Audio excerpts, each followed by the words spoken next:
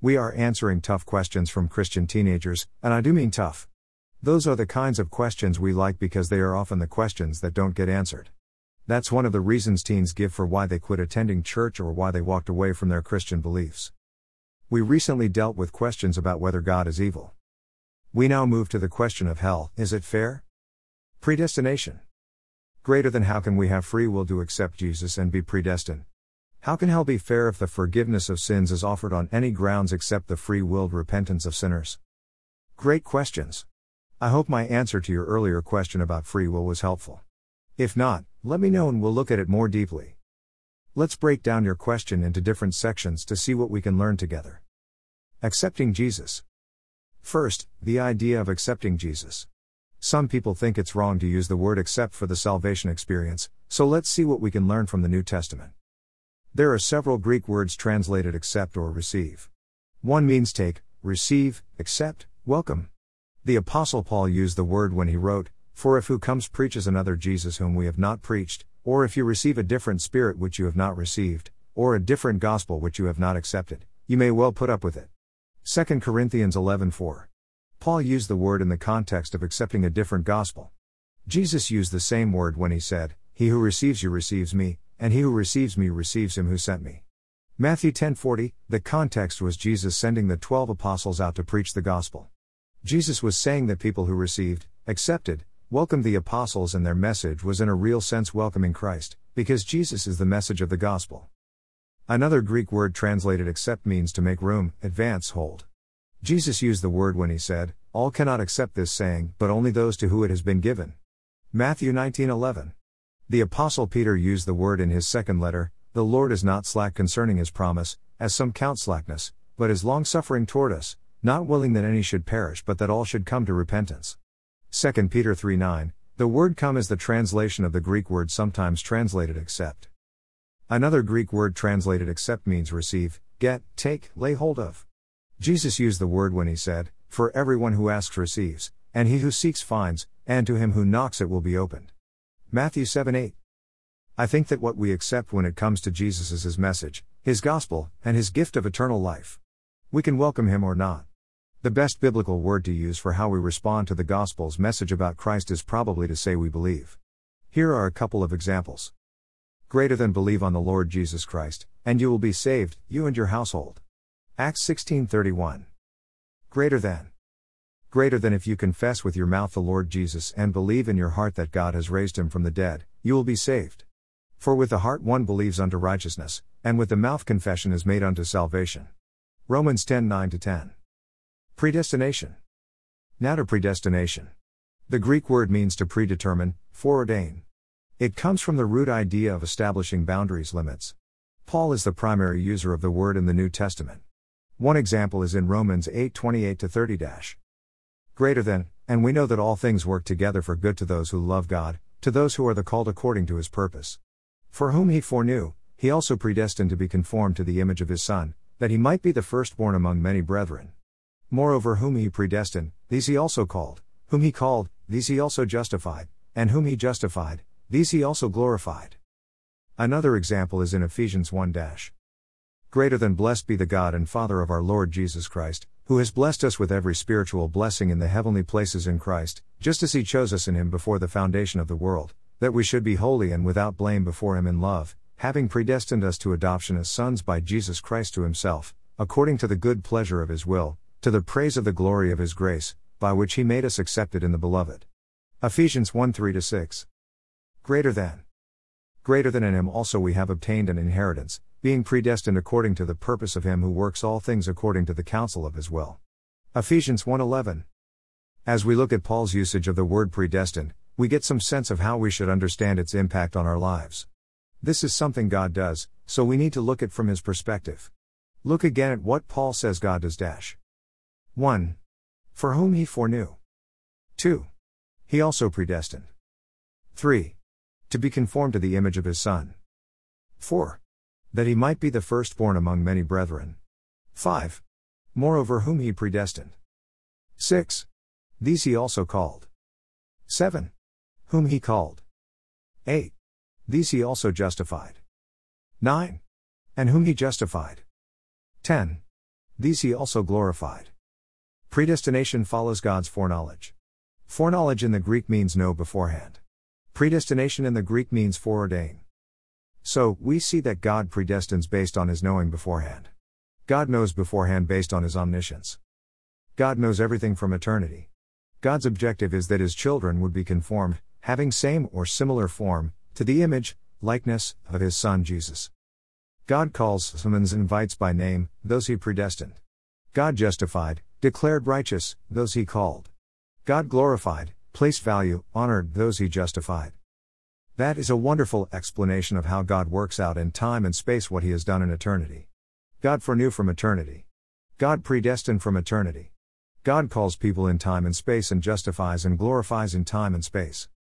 God's foreknowledge and predestination don't rob people of their free will. We see examples of God giving people choices throughout the Bible. Some of those people responded to God positively, some responded negatively. God gave them a choice. God knew from eternity what decision they would make, but he didn't rob them of their free will. As difficult as that may appear, predestination and free will work together in the plan of God and people. Remember also the context, and we know that all things work together for good to those who love God, to those who are the called according to his purpose. The call of God is according to his eternal purpose, which is to conform us to the image of his Son. God invites, people decide. Hell and fairness. The next part of your question is, how can hell be fair if the forgiveness of sins is offered on any grounds except the free-willed repentance of sinners? Hell is a real place. Some theologians think it's deep inside the earth where it's extremely hot. Some think it's in some space outside the planet Earth, maybe on the other side of the universe, possibly a superblack hole. Some think hell may be outside this universe or in a spiritual dimension not impacted by material location. Wherever hell is, it is real. How do we know it's real? Jesus mentioned hell several times. Here are a few examples. Greater than, but whoever says, "You fool," shall be in danger of hell fire. Matthew 5:22. Greater than. Greater than, if your right eye causes you to sin, pluck it out and cast it from you, for it is more profitable for you that one of your members perish, than for your whole body to be cast into hell. Matthew 5:29. Greater than. Greater than, and do not fear those who kill the body but cannot kill the soul. But rather fear him who is able to destroy both soul and body in hell. Matthew 10:28. The Greek word translated hell is Gehenna. It's a transliteration of the Hebrew word, Gehinnom, the Valley of Hinnom. It's a real valley that is located west and south of Jerusalem. It's also a name for the final place of punishment of the ungodly. The actual location has a pretty ugly past. It was where children were sacrificed to the idol god Moloch until King Josiah abolished the practice thousands of years ago. It was later used to burn garbage and trash and the bodies of animals and unburied criminals who had been executed. Not a place most of us would want to visit, less live there. One of the best known verses about why God created hell is in Matthew 25:41, where Jesus was talking with his disciples about what would happen at the end of the age. Greater than then he will also say to those on the left hand, "Depart from me, you cursed, into the everlasting fire prepared for the devil and his angels." Interesting. God prepared hell as an everlasting fire for the devil and his angels.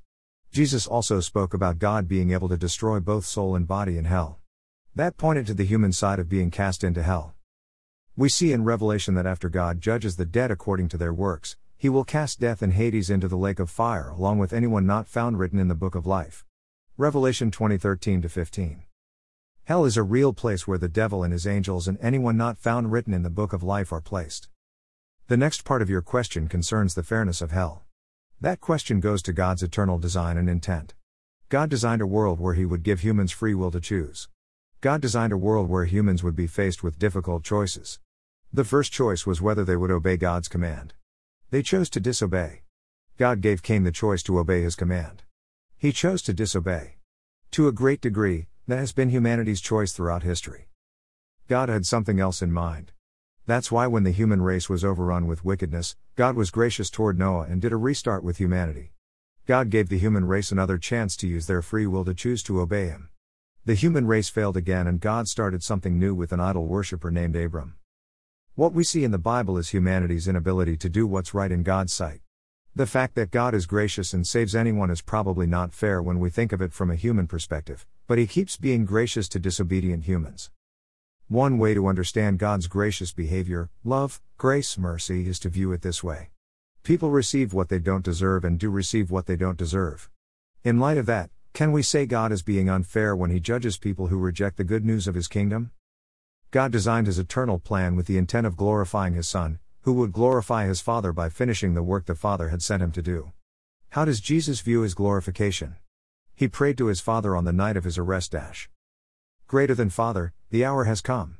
Glorify your Son, that your Son also may glorify you, as you have given Him authority over all flesh, that He should give eternal life to as many as you have given Him. And this is eternal life, that they may know you, the only true God, and Jesus Christ whom you have sent. I have glorified you on the earth.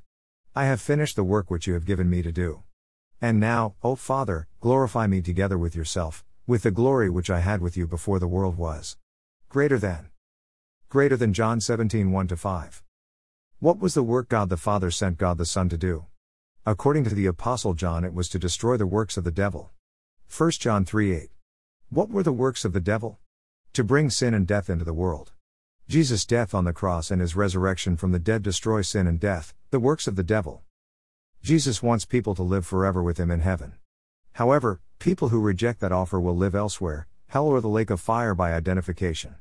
Jesus told His disciples to take His message of love, grace, mercy and forgiveness to the ends of the earth, to every people group. That's what the church has been doing for almost 2,000 years, taking the gospel to the world. Hell seems fair given what humanity has done to God. What does not seem fair to God is how He predestined those whom He foreknew, even though what He foreknew was our sinfulness and ungodliness. Greater than for when we were still without strength, in due time Christ died for the ungodly. For scarcely for a righteous man will one die, yet perhaps for a good man someone would even dare to die. But God demonstrates His own love toward us, in that while we were still sinners, Christ died for us. Greater than Romans 5:6-8. I hope that helps answer your question. If not, let me know what you think and we'll go deeper.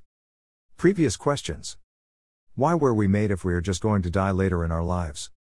Did God create evil? Part 1. Did God create evil? Part 2. Did God create evil? Part 3.